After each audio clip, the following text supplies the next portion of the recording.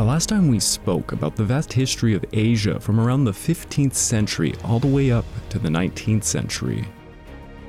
I imagine it was a bit grueling, as you literally required a set of maps to follow along as I told the brutally summarized versions of multiple East Asian nation histories. Today, things will be quite different. You can probably put those maps away. The main subject we are about to talk about is quite honestly impossible to summarize. Now, before we explore this subject I have yet to name, let me tell you how one of my professors went about teaching this.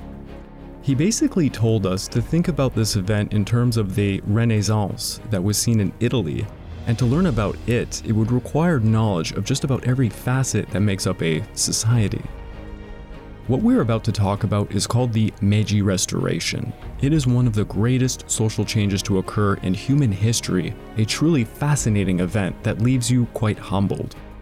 Welcome back to the Pacific War podcast week by week. I am your dutiful host, Craig Watson. But before we start, I want to also remind you, this podcast is only made possible through the efforts of Kings and Generals over at YouTube. Perhaps you want to learn a bit more about Japanese history? I recommend their episodes on the Japanese warrior woman or the Battle of Tsushima, one of my personal favorites. Of course, they have a wider collection of episodes on many historical events, so go give them a look over on YouTube. And please, subscribe to Kings and Generals over at YouTube and continue helping us produce this content by checking out www.patreon.com/kingsandgenerals. And if you're still hungry for some more history-related content, why don't you go over to my channel, the Pacific War channel, where you can find a few videos like my episode on the Meiji Restoration or the Boshin War. Go give it a look. It would mean a lot to my small channel. Oh, and by the way, for those of you who are interested in learning more about the subjects we are about to speak about, I have to recommend one book in particular. It's honestly a staple when it comes to the history of Japan. It is known as The Making of Modern Japan by Marius Jansen. Honestly, can't recommend it enough. Give it a check. This episode will be on the Meiji Restoration.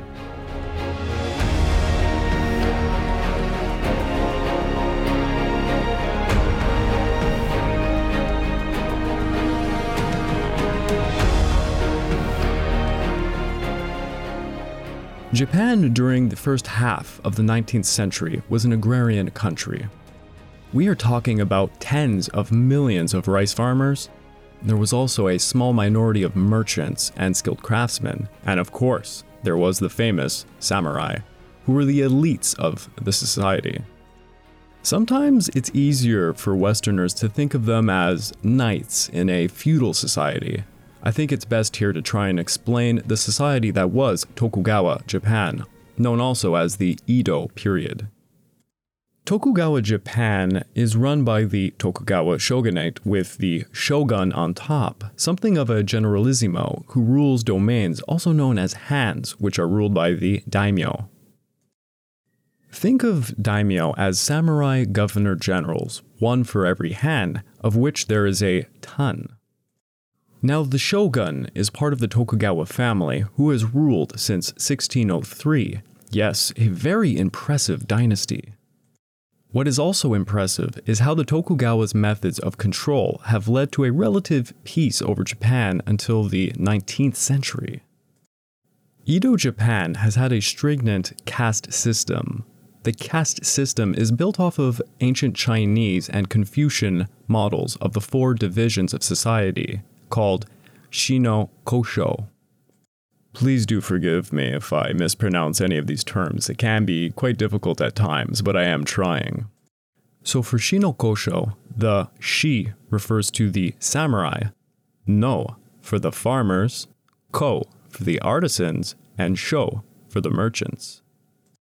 There are actually other members of the caste system, such as the burakumin. Think of the untouchables of India if you know that caste system. It is quite similar. Basically, these are people who did jobs that in Japanese society were seen as unclean. We are talking about executioners, undertakers, slaughterhouse workers, and tanners. Jobs involving, touching dead things were deemed tainted by death, and thus this class was ostracized and forced to live in isolated hamlets. Now, amongst the four classes, the merchant class was despised. Merchants were at the bottom of the caste system because they did not produce any goods, they merely traded. Yet as the 19th century emerged, there was a significant shift in Japanese society. So as we said, we have the shogun, who is something of a generalissimo over Japan, and he has the daimyos, who ruled their respective hands under him.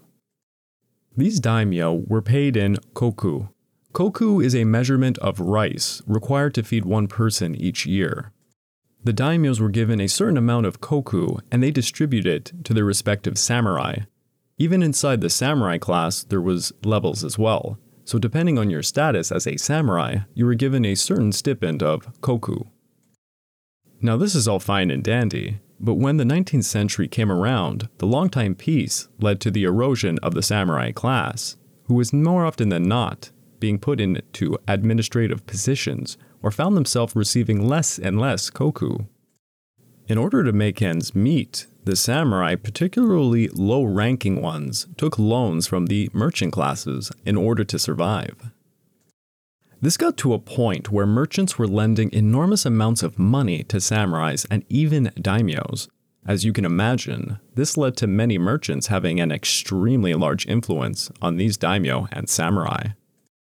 This also led to the shogun's treasury falling apart and major inflation hit the country. With so many samurai and daimyo with questionable loyalties running amok, Tokugawa Japan was ripe for full-scale insurrection. There was a lot of discontent. Now, Japan's internal problems were not all that she faced during this time period. Since 1633, Japan enacted an isolationist policy called sakoku. It loosely translates to closed country. This policy would reign for over 214 years, where no one was allowed to leave Japan and only a few select people could come to Japan via a man-made island named Dujima, which we explained in the previous episode.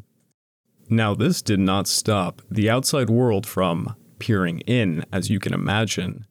At the start of the 19th century, Russian explorers arrived in the Sakhalin Islands and the Kuril Islands as they were hunting whales and beginning to trade with the Ainu people.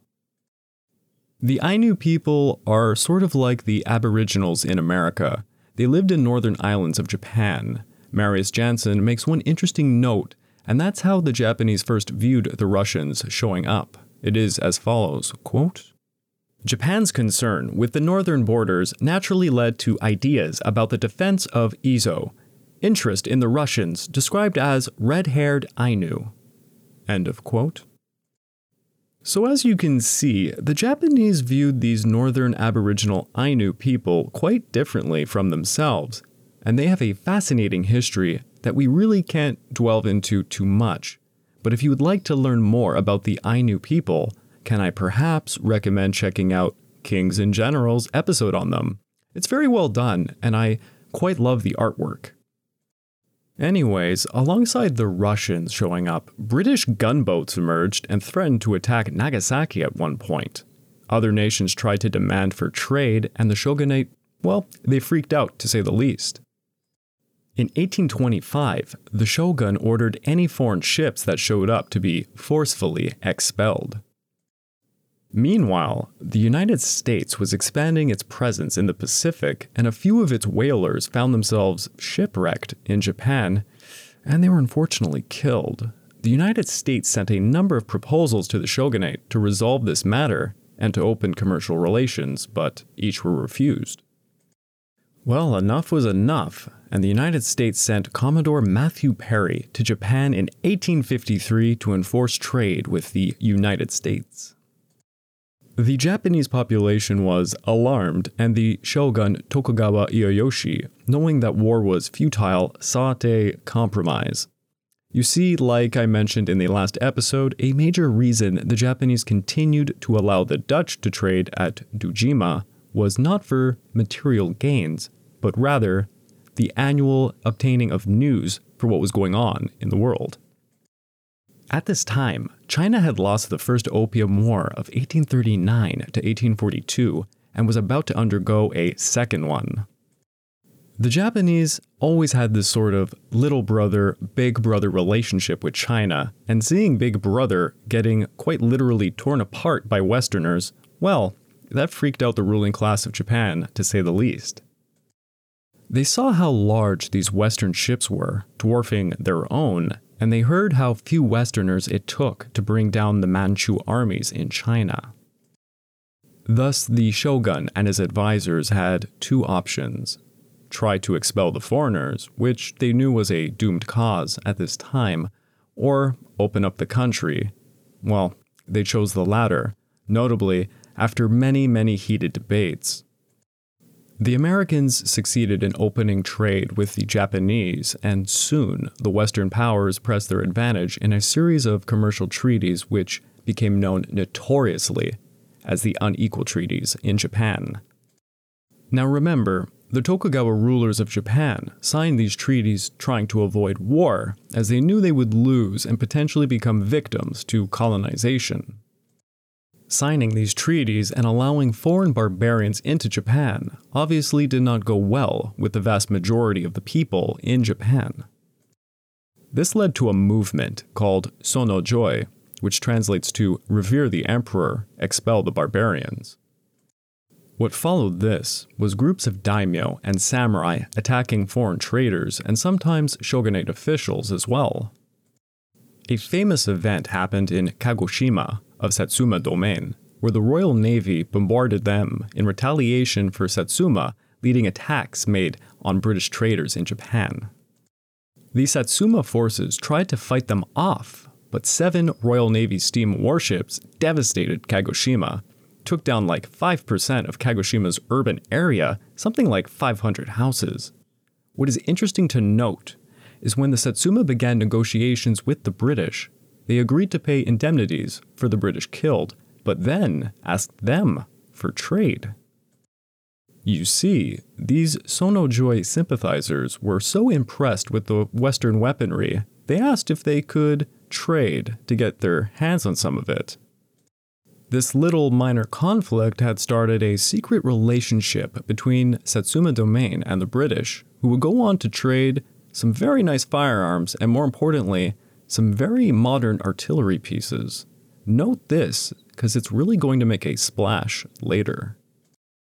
What we get now is an interesting divergence in Japan. 2 factions have emerged. The first is a pro-Tokugawa shogunate faction, led by the Tokugawa family and their allies, these being mostly northern hands in Japan. The second faction is, as we mentioned, the Sono-joi faction, who sought to get rid of the shogun and shogunate system, restore power to Emperor Kome, and they were led mostly by southern hands. The Tokugawa shogunate, seeing the paint on the wall, hired foreign military assistance from France in 1868, and 17 French military advisors helped them train a new modern shogunal military. The most famous of these advisors was Jules Brunet, the inspiration for Tom Cruise's character in the film The Last Samurai. Yes, I just made that reference. It's a great movie. Historically very inaccurate, but it's, a guilty pleasure.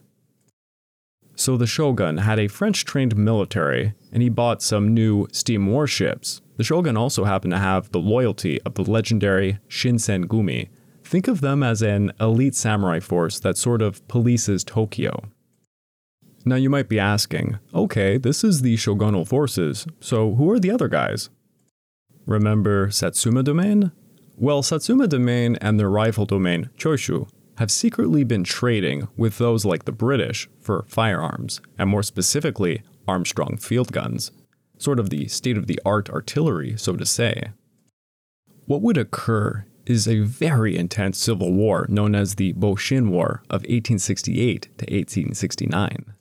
Tokugawa Yoshinobu would step down as shogun to try and appease the rebels, but the war continued as the shogunal forces saw defeat after defeat. If you want a sense of what this war looked like, by the way, look up the Battle of Toba Fushimi, an extremely interesting event that kicked off most of the major fighting.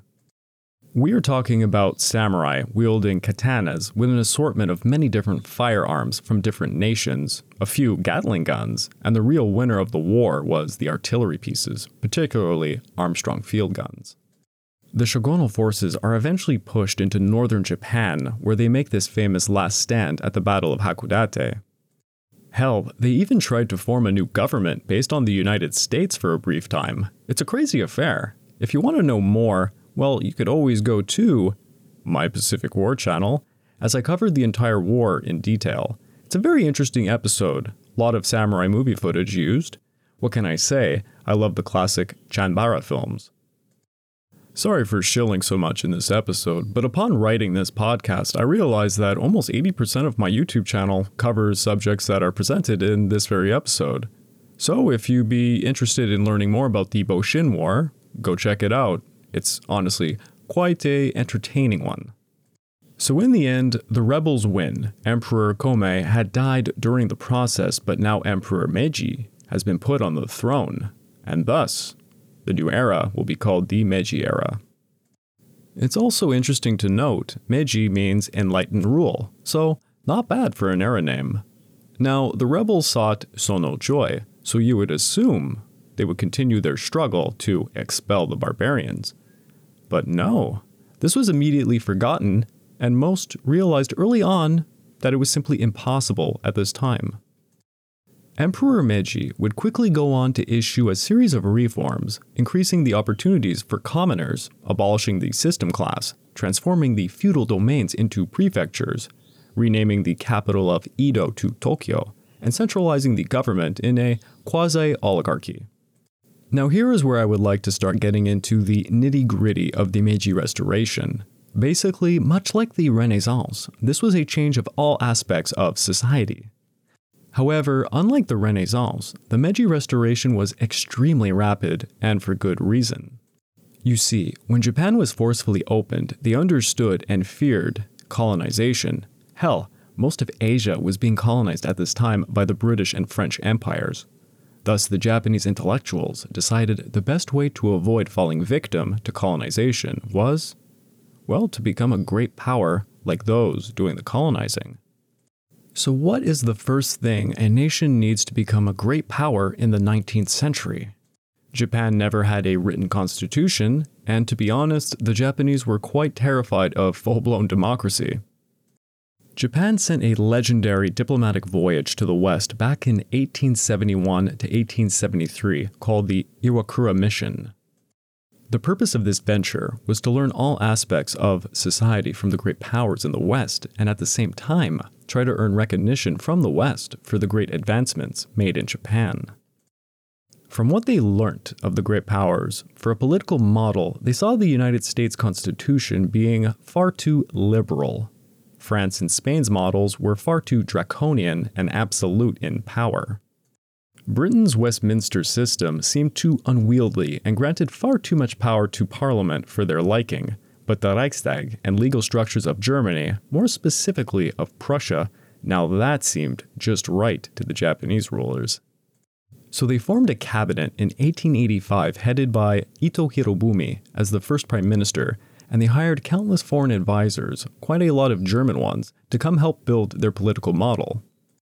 Japan sought to balance the sovereign power of the emperor with an elected legislature that could have some limited power when needed. In 1889, the Meiji Constitution was created. It stated the Emperor of Japan to be the supreme leader, better called the head of state, while the Prime Minister was the actual head of government. What is interesting is the Constitution held that sovereignty resided in the person of the Emperor rather than in the people. The emperor also had the right to exercise his executive authority to appoint and dismiss all government officials. And thus here we find one of the most important issues that will come up later during the Pacific War. The Constitution states the emperor commands the army and navy. Sure, that seems logical, right? So what if the army and the navy interpret this to mean they only obey the emperor? Well, that should not be a problem, right? I mean, the emperor will command the military then as he sees fit.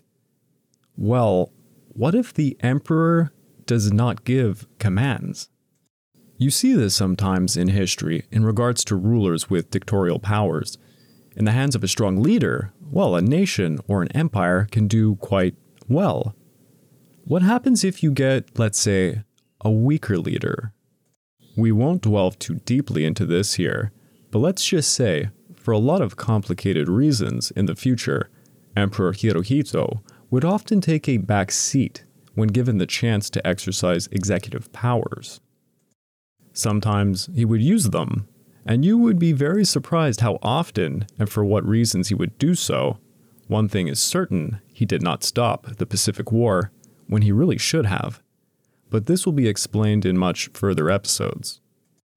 Anyways, alongside the Constitution and the new system of government was the education system, which was revamped and was heavily influenced by America, Prussia, and Germany. Much like today, there was to be primary and secondary schools as well as university. The success of the education system is honestly quite incredible. By 1912, something like 98% of children in Japan were being educated. The Meiji leaders even had a slogan for the education system. It was, "There shall be no community with an unschooled family, and no family with an unschooled person." At first, the education was driven purely to prepare students for their economic or political roles in the new industrialized Japan. Yet, as many of you probably know, later on, the education system would be directed almost exclusively towards the military profession. The model for education was built on two main principles. The first one was to acquire knowledge from the modern world, i.e., the best knowledge of the strongest nations. The second was fuko, which translates to restore antiquity. This probably sounds a bit confusing, but what they sought was a balance between taking the very best they found from modern world powers, but at the same time adjusting it to fit the traditional culture of Japan, particularly in regards to Shinto. Marius Jensen quotes a famous debate in 1876 between the legendary figures Mori Aranori, a Japanese intellectual who was in charge of the emerging Japanese education system, and Li Hongjiang, one of the most famous figures from the Qing dynasty. So these two men were having a meeting in 1876, and Marius Jensen describes it as such, quote, "Li, looking disdainfully at Mori's Western suit, asked if Mori's Japanese ancestors had dressed that way. No, Mori had replied, they had adopted Chinese dress, but it was no longer practical. Japan had always taken the best of other civilizations for itself, and it was doing so once more. He then went on to remind Li that Li's ancestors had not worn the official robes prescribed by China's Manchu conquerors either. Japan, by inference, had at least made its own choice." I really do love this story. As you can see, it sort of symbolizes what Japan is doing. While they look and take from the West, they only take what is of use to them, while trying to retain their own culture. It's vastly more complicated than just this, but I always found this story helped gauge a little of what is going on, because if you look at photos or paintings of the time period, it's hard not to just assume that Japanese are becoming westernized. You can look it up right now. Any Meiji period photos, you might see Japanese in top hats and tuxedos, performing ballroom dancing, yet things like this were done specifically to get the Western world to view the Japanese in such a way that they wouldn't colonize them. Quite intelligent, might I add. There were a few occasions the royal family of Japan invited all the great powers leaders to these sort of events to show off just how Western or civilized they were, and you know what? It worked. Now, the education system, military, and economy developed under the term Fokuku Keoe, which translates to enrich the country and strengthen the army. Fukuko Keoe, by the way, is also the official Meiji slogan and central objective. In the early Meiji years, 70% of the population was involved in farming, forestry, and fishing, and this accounted for 60% of the national output. Japan soon began to increase its textiles, particularly with silk. By the 1890s, Japan's textile work began to dominate its home market, overthrowing the British and Chinese and Indian textile work that was strangling them. Japan then began to export to other Asian nations. The Industrial Revolution that took place in Japan was some of the most rapid and intense seen in human history. The government managed this by embracing the capitalistic system and allowing the private sector to aggressively grow. But what was unique to Japan was its government backing of certain conglomerates, the zaibatsu as they were known. These were large private companies, or sometimes better described as financial cliques, which worked hand in hand with the government to aggressively push technological and economic advances. When I say worked hand in hand, I also mean they were very much the core of Japan's economy and held enormous influence over the empire. To give you an idea, the four big zaibatsu, Mitsubishi, Sumitomo, Usada, and Mitsui, controlled 30% of Japan's mining, chemical, metals industries, and almost 50% of the machinery and equipment market, and 70% of commercial stock exchange. So yeah, pretty big. The Japanese population working in agriculture went from 75% in 1872 to 50% by 1920. Raw silk export went from 646 tons in 1872 to 9,462 tons by 1915. The Japanese merchant fleet was like 26 ships in 1873, and it became 1,514 ships by 1913. Wow. Oh, and don't forget, much like any developing nation, this was done on the backs of laborers who suffered tremendously. Japan miners, for example, lived in barracks and worked 12-hour shifts for very little pay and usually under the presence of guards. Oh boy, after all the economics and education system, I know what you all want to hear. You want to hear about the military advance. It should come to no surprise, the military advance based on Western models. Like I said, they were taking the best aspects of the outside world after all. Now, as we mentioned before, Tokugawa Japan had hired French military advisors to train their forces way back in 1868. When Meiji assumed power, he continued this venture. However, since 1873, there was a conscription law passed requiring every able-bodied Japanese male, regardless of former social class, to serve mandatory 3 years of military service. In conjunction with the new law, the military forces were modeled on the French military, using the same rank structures. France sent 18 personnel to train 11,000 infantry of the shogunate, as we had said before. However, something had changed. The Franco-Prussian War of 1871 saw the rise of Prussia, and the Meiji military decided to abandon the French model and switch to the Prussian model. In 1878, Chief of the Army General Staff, Yamagata Aritomo, pushed the military to officially adopt the German military system. Now the IJA would adopt a crucial part that made the Prussian-German model so effective, the division of the army into two chains of command, administrative and operational. In 1872, the military had divided itself into the Army and Navy. The Navy modeled itself after the British, but the French played a minor role influencing Japanese naval doctrine to favor small, fast warships such as cruisers and torpedo boats against larger units. By 1882, the Meiji government began building over 48 warships. Now, most of this was very welcomed by top-ranking officials, notably made up of the former Satsuma and Choshu rebel leaders that won the Boshin War. You see, the modernization of the military was necessary, and they all understood this. However, there was unforeseen outcomes as well. The social class system, as we mentioned, was abolished. Everyone, quote-unquote, was equal. This meant a class like, let's say, the samurai lost all of their special privileges. What sort of special privileges, you might be asking? How about the sole right to bear arms? Because of course, commoners were forbidden from ever having arms. The right to wear top-knot hairstyles, a symbol of status. To be the only ones serving in the military. Oh, and one other little privilege, the right to kill any commoner who might dishonor you. They lost all of these privileges, and now the commoners were filling the military role that they formerly had a monopoly over. The former samurai class found themselves in a new world where everyone was equal.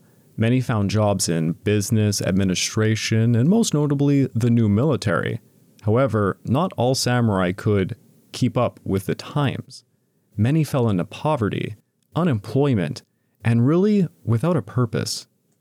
The leader of Satsuma Domain, Saigo Takamori, who helped usher in the new era and did support the vast majority of its military reforms, was gravely concerned with the fate of these disenfranchised former samurai who he saw as being left behind. Saigo Takamori voiced his concerns multiple times, and then a legendary debate occurred.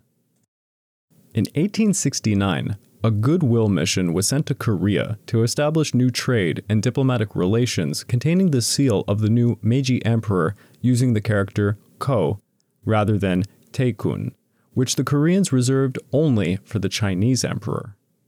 You see, this was done to imply that Korea was a vassal to China, and now Japan had perhaps accidentally or intentionally implied the very same vassal relationship upon them. Korea wished to remain in the Sino-centric world and refused to receive the Japanese envoys, well, insulting Japan.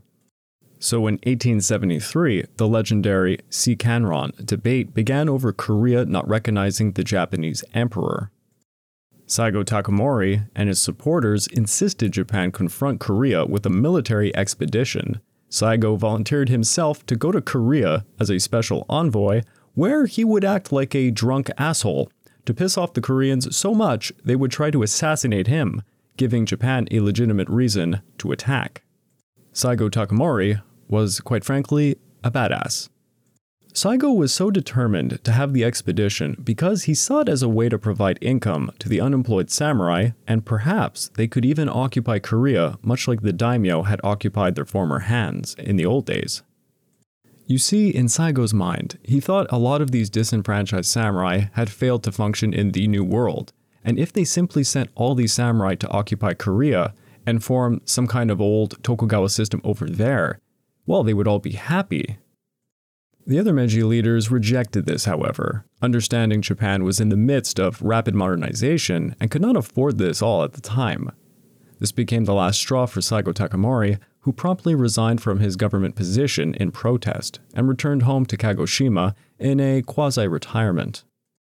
What became of this event is the legendary Satsuma Rebellion. Long story short, Saigo Takamori began to take all the disenfranchised former samurai and opened up military academies to train them and give them purpose again. At these academies, the former samurai were allowed to wear their top knots, carry their swords again, and learn modern warfare tactics and weaponry, with a particular emphasis on artillery. These academies exploded in Satsuma Domain, expanding like wildfire, and this meant Saigo had accidentally created an entire paramilitary. The Meiji government was rightfully wary of this and began to send spies to see what was up. Spies were eventually caught and interrogated, and allegedly one said that they were sent to assassinate Saigo Takamori. Thus all these academy forces came to Saigo Takamori, demanding he rebel against the Meiji government, whom they saw as being corrupt. Saigo rose up, proclaiming he would march on Tokyo to, quote, question the government. You see, Saigo made it very clear he was loyal to the emperor. Hell, he wore his official military uniform the entire time of the Satsuma Rebellion. Saigo Takamori wanted it to be clear that the rebellion was against the corrupt government officials and not the emperor. The Satsuma rebels made a heroic fight and fought two large battles, the siege of Kumamoto Castle and the Battle of Tabarazaka, but saw defeat after defeat from a much more numerous and better armed imperial force. Then the remaining survivors and Saigo Takamori made a suicidal last stand on Mount Shiroyama. Saigo ended up committing seppuku after getting injured by a gunshot, and his last 500 samurai followers charged the Imperials in a blaze of glory, each dying to the man. To say this last stand was epic is honestly an understatement. It's probably one of the most romanticized battles in Japanese history. If you really want to know more about this event, then please go over on YouTube and check out my channel, the Pacific War Channel. I made an entire episode dedicated to this event. And I must say, it's an incredible event, to say the least. I accompanied it with using cinematic footage from two different movies, and I say it really gives it a great flavor. It's worth a watch, and it would help out my very small channel. Anyways, back to the episode. Now, the imperial forces quickly realized, after putting down the samurai, well, the public really didn't like that. In fact, it backfired. Saigo Takamori was seen as a martyr, and the Japanese public deeply felt that they had lost part of their culture with him. In fact, the backlash was so bad, Emperor Meiji posthumously pardoned Saigo Takamori in 1889, and a statue was dedicated to him in Uno Park of Tokyo. Saigo Takamori is famously known as the last true samurai. What is interesting about the technical fall of the samurai during the Satsuma Rebellion is it had a long-lasting effect on the future imperial military of Japan, all the way up to World War II. Now, despite the triumph of the modern military force made up of commoners over the samurai of Satsuma, dispelling any doubts over their efficiency, the people needed to retain some aspect of their older ways. Thus, the military gradually adopted Bushido-like codes of conduct, and this furthermore found its way into all aspects of Japanese society. In other words, it's as if the old values only invested in the samurai had now come to everybody else in Japan. But many of those listening probably know this had very brutal implications for the military. To be very blunt, a more bastardized version of Bushido would emerge and wreak its ugly head during World War II. The Imperial Japanese military got a taste of war when they put down the Satsuma Rebellion, but prior to this, the military did have another minor expedition against a foreign adversary. In 1874, a Ryukyuan vessel shipwrecked on the southern tip of what is today Taiwan, which was then the colony of the Qing dynasty.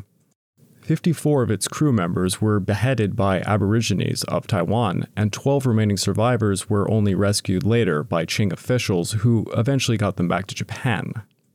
Japan immediately demanded justice for what had occurred, but the Qing officials waved it off, stating it was done by Aboriginals and thus not the fault of the Qing dynasty itself.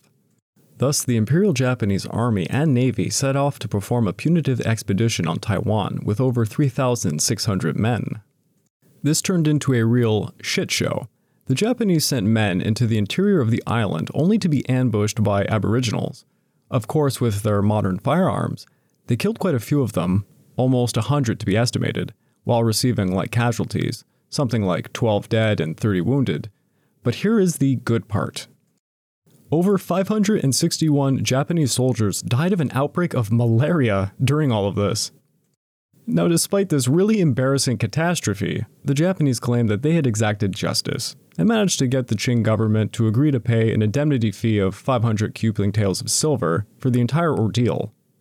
In fact, Sir Harry Parkes, the British minister to Japan, said of this payment, quote, "It was China's willingness to pay to be invaded," end of quote.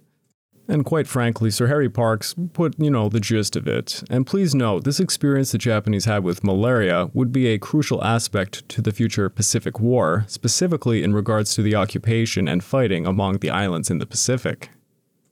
A year later, Japan ended up signing the Treaty of St. Petersburg with Russia, in which Japan ceded South Sakhalin Island in exchange for the Kuril Islands that Russia controlled.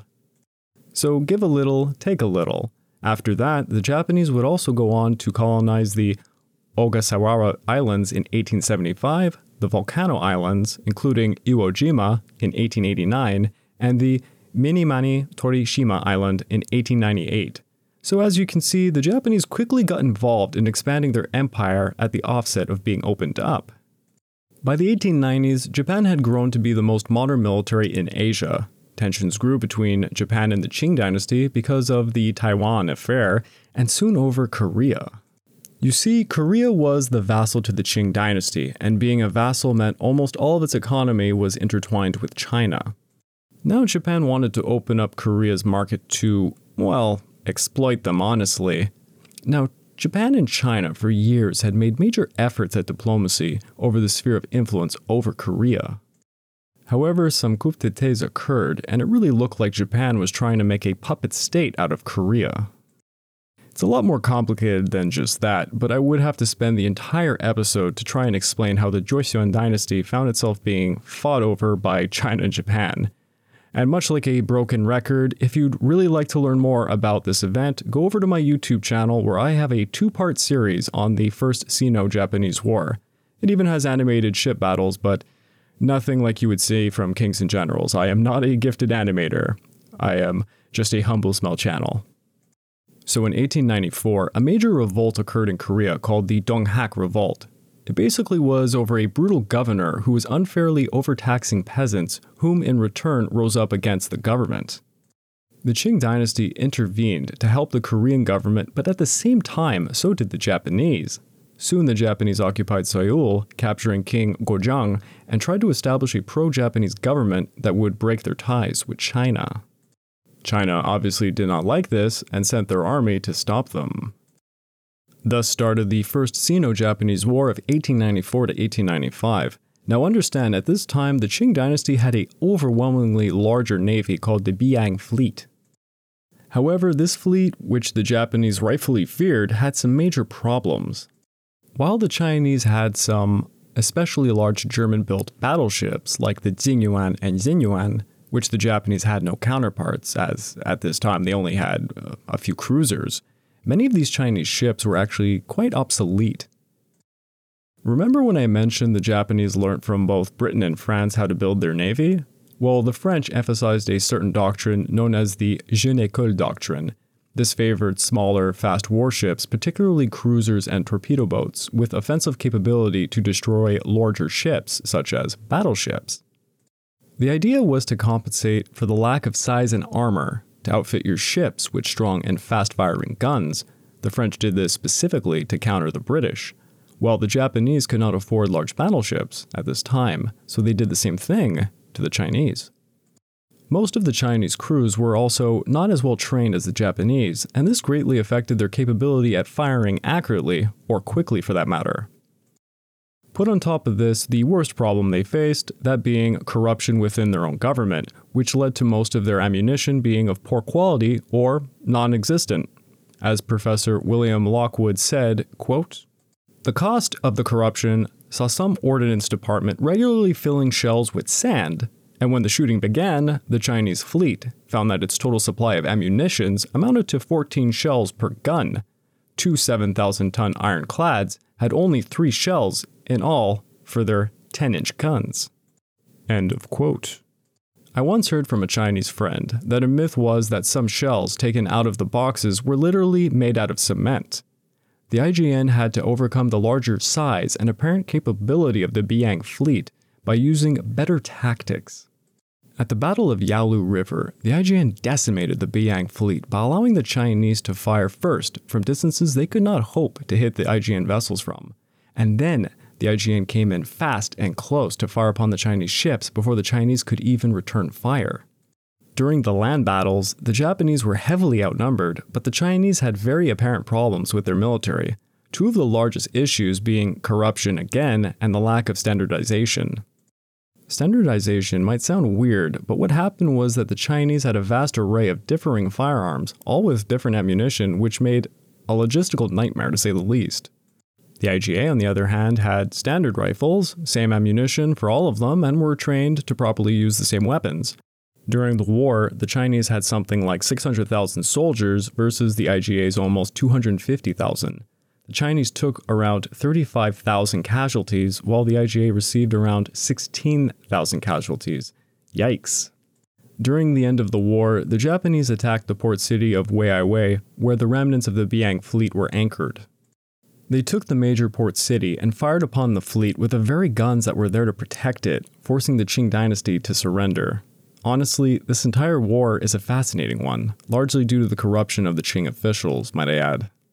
The result of this war saw the Treaty of Shimonoseki signed and the Japanese Empire annexed the Liaodong Peninsula, Taiwan, and China had to acknowledge the total independence of Korea, leaving it strongly in the hands of the Japanese sphere of influence.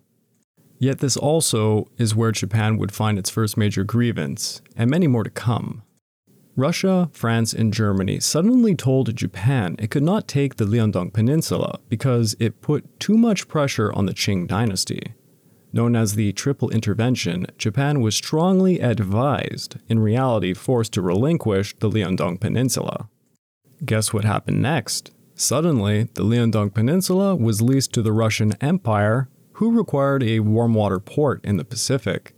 Then, the Russians began building a railway to link up Port Arthur in the Liaodong Peninsula to the Manchurian Railway. So after fighting a war to get China out of Korea, now Russia had emerged to take her place. Japan bit its tongue at this and invested a lot more money into its navy. Then in 1900, a major event known as the Boxer Rebellion occurred, and my God, I literally have an episode for every single event that I'm speaking about in this podcast. I do apologize, but if you want to hear about this event in much more detail, over at my Pacific War channel, I did an entire episode on the Boxer Rebellion. Anyways, the Boxer Rebellion it's bizarre and quite complicated, but what you need to know for the overall story is that 8 great powers had to work together to quell the rebellion in China. Out of these 8 great nations were both Russia and Japan, and Russia took the opportunity to throw 177,000 soldiers into Manchuria under the guise it was protecting its railways, and this deeply concerned Japan, as you can imagine. You have to understand, Manchuria is something like a giant prize. Everyone wants it in the region. Japan sees Manchuria as the most important region to occupy in order to secure its home islands and gain valuable resources. So after the Boxer Rebellion, the Russians promise they will remove the soldiers that are protecting the railways, and well, they don't. In fact, they leave over 100,000 there. This doesn't just bother Japan, by the way. It bothers Britain also, who signed a lease over Weihai Way and is wary of the Russian presence in the region. So the Japanese and British signed the Anglo-Japanese Alliance of 1902. Now Japan is protected from the interference of foreign powers if they, let's say, go to war with Russia. Needless to say, signing this treaty was especially done to thwart any future triple interventions.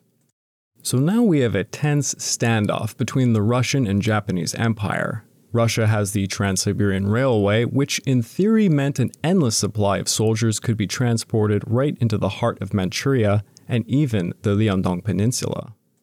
However, it was not complete and fragmented at multiple parts, so in reality, any Russian army would take several months to get there. The Russians also have many more ships than the Japanese, and their Pacific fleet in Vladivostok and Port Arthur represent a real threat to the IJN. Japan tried to negotiate with Russia, offering to respect Russia's claim to Manchuria if Russia respected Japan's claims to Korea. Not too shabby of a deal, might I add. Now hear this, Russia will tell Japan no, and to state their counter deal is they will do what they like in Manchuria, and might do the same in Korea also. Why did Russia take this rather aggressive stance, you might ask? It's a crazy story to say the least, but a large part is Kaiser Wilhelm II of Germany, who is the cousin of Tsar Nicholas II of Russia, is egging him on intentionally to start a war with Japan. You see, Germany wants to set into motion a series of events that will weaken her enemies and strengthen her. How would this all work out? It's so unbelievably complicated, but since I just so happen to have, yes, my very own episode on what is called the Russo-Japanese War over at the Pacific War channel, you can go over there and check it out. It will go into much more depth, and it's honestly probably my best episode. I swear that's the last time I will shill. It is over. We can move on now. So to kind of brutally summarize it, France was allies to Russia. They were also financially supporting Russia's development, honestly entirely at this point. If Russia went to war with Japan, it meant France might get dragged into the mess, and France was a rival of Great Britain, who is now allied to Japan. Why cause all this chaos? Well, Germany needed allies. If Russia got into a desperate situation, perhaps Russia would come running to Germany, since both France and Britain needed to remain neutral. How did Germany push Russia to even remotely want war with Japan? A lot of it has to do with personal messages from Wilhelm II to Tsar Nicholas, telling him of the new Yellow Peril. The Yellow Peril being an idea that all of Asia would unite to become an unstoppable force. Wilhelm told Nicholas he was the destined savior of the Christian white world and needed to stop the looming swarm of Asiatics who would conquer all of Europe. Read some of the letters if you ever get the chance. They are quite hilarious. Here is one that I will quote. 20 to 30 million Chinese, supported by half a dozen Japanese divisions led by competent, intrepid Japanese officers, full of hatred for Christianity. That is the vision of the future that cannot be contemplated without concern, and it is not impossible. On the contrary, it is the realization of the Yellow Peril, which I described a few years ago, and I was ridiculed by the majority of people for my graphic depiction of it. Your devoted friend and cousin, Willie, Admiral of the Atlantic. End of quote from Willie. Honestly, it gets so much crazier, but what ends up happening is, like I said, Russia rejects Japan's negotiation attempts. The Japanese Navy and Army get together to talk to Emperor Meiji and press him to approve a war upon Japan. Meiji approves, as it seems that the Russians will simply not leave Manchuria alone. On February the 8th, 3 hours before Japan officially declares war on Russia, the IJN make a surprise attack on the Imperial Russian fleet anchored at Port Arthur. If this reminds you of Pearl Harbor, it should. It's very similar in scope and by design. The Russian Navy is blockaded at Port Arthur, unable to leave despite many attempts to try and link up with the smaller fleet over at Vladivostok. This in turn allows the IJA to land in Korea and begin a campaign to take Port Arthur via land. Now, this war is a real horror show, sort of a teaser of what will come to be World War I. To give you a taste, here is a quote from Lieutenant Tadayoshi Sakura, who fought with General Oku's 2nd IJ Army to take Nanshin Hill at Port Arthur. It is as follows, quote, "It is shocking to see dead bodies piled up in this valley or near that rock, dyed with purple blood, their faces blue, their eyelids swollen, their hair clotted with blood and dust, their white teeth biting their lips. Everywhere were scattered blood-covered gaiters, pieces of uniform and underwear, caps, and so on. Everywhere were loathsome smells and ghastly sights." End of quote. The siege of Port Arthur cost the Japanese 57,000 casualties, of whom 14,000 were killed. The Russians suffered 31,000 casualties, with at least 6,000 killed. It is an absolute nightmare of a battle. Anyone who knows about this event would most likely concur it is a teaser of many battles to come in 1914. I mean, we're talking trenches, barbed wire, human wave attacks, and a machine gun fire. When the IJA take Port Arthur, they bombard the Russian fleet in the harbor, destroying it, and even taking a ship for themselves. The IJA are not close to done with this war, however. The Russians are trying to send troops over the Trans-Siberian Railway and are amassing forces in a place called Mukden. While the IJA and IRA are going to fight this colossal land battle, the Tsar, who is very hard-pressed, declares he will form a new Pacific fleet using ships in the Baltic Sea and Black Sea. This incredibly large fleet goes all the way over the Cape of Good Hope and the Suez Canal to link up and battle the IJN. It's an incredible journey, and they do it in record time, entering the Indian Ocean. In the meantime, an unbelievably bloody battle occurs in Mukden, which sees the IJAs victorious over the Russians. The entire war, by the way, has been victory after victory for the Japanese, who are always on the offensive and outnumbered shockingly. The IJA received 78,000 casualties with over 16,000 dead at Mukden, the Russians 88,000 casualties with something like 9,000 dead. And this is before World War I. These are pretty insane numbers. The situation is horrible for the Russians. The Japanese occupy Mukden and effectively control everything south of it. But remember, the Trans-Siberian Railway still exists. The remaining and battered Russian soldiers hunker down, waiting for colossal reinforcements to push the Japanese out of Manchuria. But a world-changing event occurs. The Russian fleet that came all the way across the Atlantic and Mediterranean seas has reached Japanese waters. The Admiral Zinovy Rozhedvensky decides to try and slip through a place known as the Tsushima Strait to hunt down the IJN and destroy them once and for all. The only problem is Admiral Hiroshiro Togo, commanding the IJN fleet, is waiting for him. What occurs is what can only be described as one of the greatest naval battles in all history. The Russian Navy, consisting of 11 battleships, 9 cruisers, and 9 destroyers, is intercepted by the IJN, which consists of 5 battleships, 23 cruisers, 20 destroyers and something like 16 torpedo boats. The Russians have a major problem. The grand journey they made across the world to get here, well, they never had proper time to maintain their ships. Because of this, most of their ships are capable of a maximum of 14 knots in short bursts when pushing the engines. The IJN can sustain 15 knots quite easily. Admiral Togo famously sends a wired message to the Navy Minister in Tokyo at 6:34 a.m. on May the 27th, stating, quote, "In response to the warning that enemy ships have been sighted, the combined fleet will immediately commence action and attempt to attack and destroy them. Weather today, fine, but high waves." End of quote.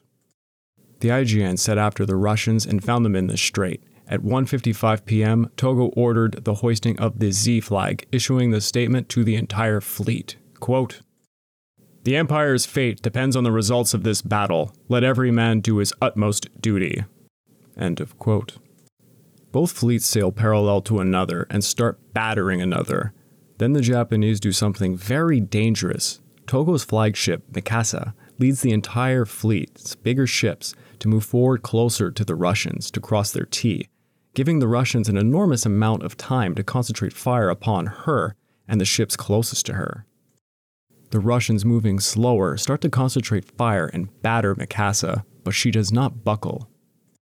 Then at 2:25 p.m., the IJN managed to cross the T on the Russians and unleash hell upon them. If you're not familiar with crossing the T, by the way, it's when your naval column's broadsides are facing the enemy's front. Thus, the enemy can only fire a few shots from their frontal guns, while the sides of your ships can fire all their guns upon them. A Russian staff officer aboard the flagship Kizyav Zivarov said this of the moment, quote, "It seemed impossible even to count the number of projectiles striking us.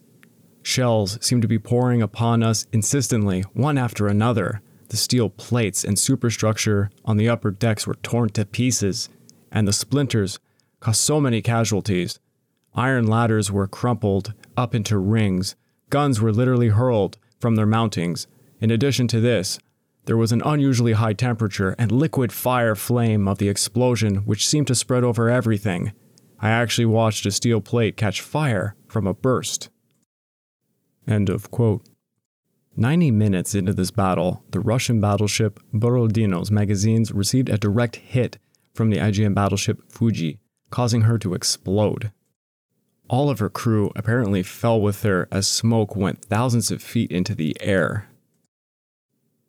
The Admiral Rosovensky is knocked out by a shell fragment to his skull, and Rear Admiral Nebogatov takes command. The IJN slaughtered the IRN during the crossing of the T moment. The Russians lose more and more ships as the IJN are only suffering light damage. The Russians try to get away, and during the night as the onslaught continues, the Japanese send in their destroyers and torpedo boats, taking out more and more Russian ships, including 2 battleships. The Russians eventually are forced to surrender after losing 6 battleships alongside 15 other smaller warships, with the rest captured. The IJN lose 3 torpedo boats. You heard that right, only 3 torpedo boats. On top of this colossal victory, the Japanese have just defeated 2 entire Russian fleets. Russia was stunned by this outcome. My God, the entire world was shocked by this. This was the first time in modern history a non-white nation had defeated a white nation, let alone one of the great world powers. Although Japan had won both the war over the land and now over the sea, both nations were actually in a terrible situation. Japan was financially broken at this point, and at the verge of bankruptcy. Russia was facing multiple problems on its side. Discontent in Russia was fueled by this unpopular war and created the Russian Revolution of 1905. Up to 300,000 soldiers were stationed inside hotspots in Russia to quell the unrest, and on top of this, Russia was financially as broken as Japan, if not worse. However, Russia still had a trump card. It had never stopped sending hundreds of thousands of soldiers over the Trans-Siberian Railway to rebuff its Manchurian army. Japan knew a prolonged war was not in their favor, and both nations sought a peace agreement. The Japanese approached U.S. President Theodore Roosevelt, one of the few who publicly expressed pro-Japanese sentiment at the beginning of the war. In fact, amongst a vast majority who assumed the Russians would win the war, at the offset, Roosevelt was amongst a minority that seemed to think the Japanese might win.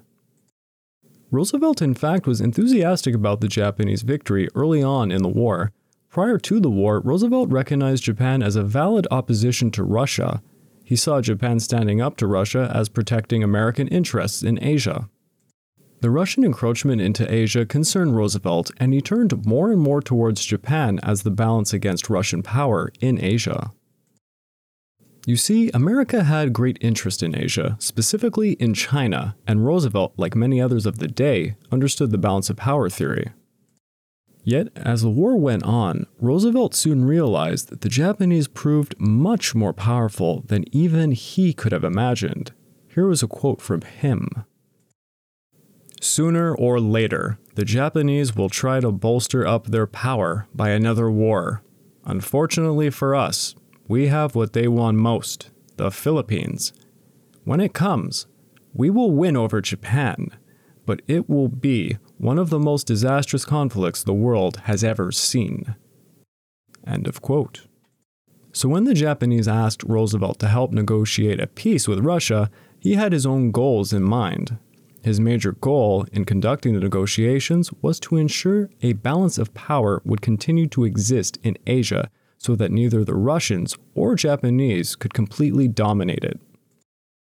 Roosevelt was keenly aware of the vulnerability of the recently acquired Philippines to a Japanese attack, and his cabinet would later strategize how best to defend against Japanese invasion. Both Japan and Russia agreed to Roosevelt as a mediator, and meetings were held in Portsmouth, New Hampshire. Before the negotiations began, Tsar Nicholas told his diplomats to take a hard-line stance that forbade them to agree to any territorial concessions, reparations, or limitations on Russian military personnel in Asia. A pretty ridiculous stance, to say the least. The Japanese demanded recognition of their claims in Korea, the evacuation of all Russian forces in Manchuria, for Russia to cede its leases in Manchuria and the Liaodong Peninsula to Japan, to turn over the South Manchurian Railway to Japan, to hand over the Sakhalin Islands, and a hell of a lot of reparation payments, to say the least. The Russians and Japanese managed to agree to all the previously mentioned except for any reparation payments whatsoever, and not to give over the Sakhalin Islands. Roosevelt attempted to convince the Japanese that monetary compensation was off the table and that the best in territorial acquisitions would be to keep half of Sakhalin Island. To say the least, it was quite a shitty deal for the technical victor of the war. Then all of a sudden, the Russians notified the Japanese that their forces were arriving in Manchuria and literally began to pack their bags and to leave, showing they were willing to continue the war. The Japanese diplomat, under immense pressure, signed off on the treaty in the end. The backlash back at home in Japan was tremendous. Although the war had ended in victory for Japan, the Japanese public was so shocked by the peace terms.